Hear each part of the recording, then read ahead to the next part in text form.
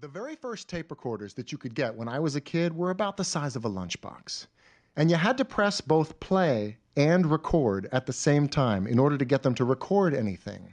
And the condenser mic was really just nothing more than 3 lines flush with the body of the cassette recorder. And if you blew into the condenser mic like this, and then played it back, it sounded like this.